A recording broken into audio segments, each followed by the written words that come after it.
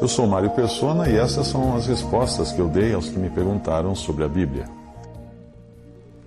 Você escreveu, abre aspas, se você não acredita que pela fé podemos ser curados, o que você me diz de Mateus 17, 14 a 27, onde Jesus nos incita a ter fé como um grão de mostarda e nos afirma que nada vos será impossível?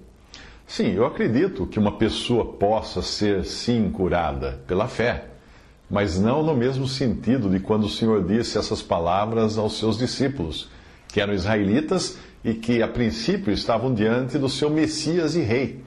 Os cristãos não são israelitas, eles não têm a Jesus como Messias e nem como Rei. Ele é Rei para Israel. A cura que você encontra nos Evangelhos, ou as curas que você encontra nos Evangelhos e depois no livro de Atos, como sinais, primeiro de que Cristo era quem ele dizia ser, e depois que a igreja era a obra que Deus estava fazendo. Mas essas você já não encontra hoje, esses sinais, ou neste sentido de sinais. Claro que Deus continua curando, Deus pode curar, mas ele não faz isso no sentido que fez naquela época, porque os judeus buscam sinais, os gregos buscam sabedoria. Veja a passagem, até das cidades circunvizinhas concorria muita gente a Jerusalém, conduzindo enfermos e atormentados de espíritos imundos, os quais eram todos curados. Atos 5,16. Todos curados. Percebeu? Todos eram curados, não um ou dois. Obviamente você não verá isso acontecer hoje, porque não há mais necessidade de Deus fazer isso, curar todos, uma multidão inteira de enfermos, de uma vez só.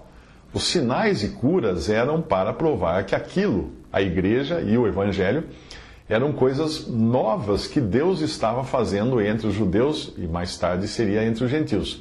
Porque os judeus pedem sinal e os gregos buscam sabedoria, fala 1 Coríntios 1, 22.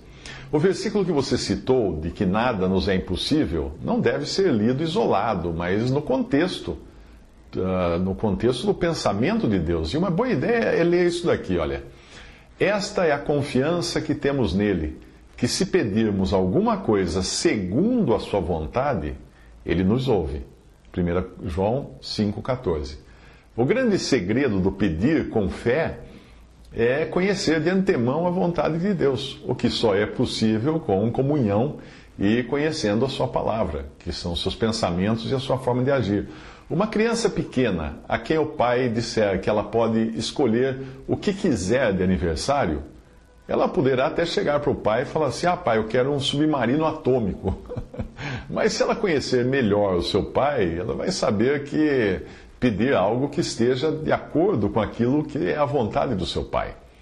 As curas que nós vemos nos evangelhos e nos livros de Atos, que Deus operou com um objetivo muito definido de mostrar o seu poder na apresentação de Cristo ao mundo, e mais tarde também na apresentação da igreja aos judeus, essas curas naquele volume, naquela magnitude, não teriam razão de ser nos dias de hoje. Principalmente quando nós vemos que eram curas realmente maravilhosas. Se alguém não tinha uma perna, se alguém era aleijado, essa perna aparecia, o olho do cego aparecia. Era o mesmo Deus que um dia abriu o mar vermelho, quem estava fazendo esses sinais, com um propósito especial. Ninguém pode esperar que Deus continue abrindo o mar no dia de hoje, para nós simplesmente passarmos de um lado para o outro, ou então que Ele faça descer fogo do céu para consumir os falsos profetas, que são abundantes hoje, não é? Ou ainda que ressuscite uma multidão de mortos, como aconteceu quando o Senhor Jesus morreu na cruz.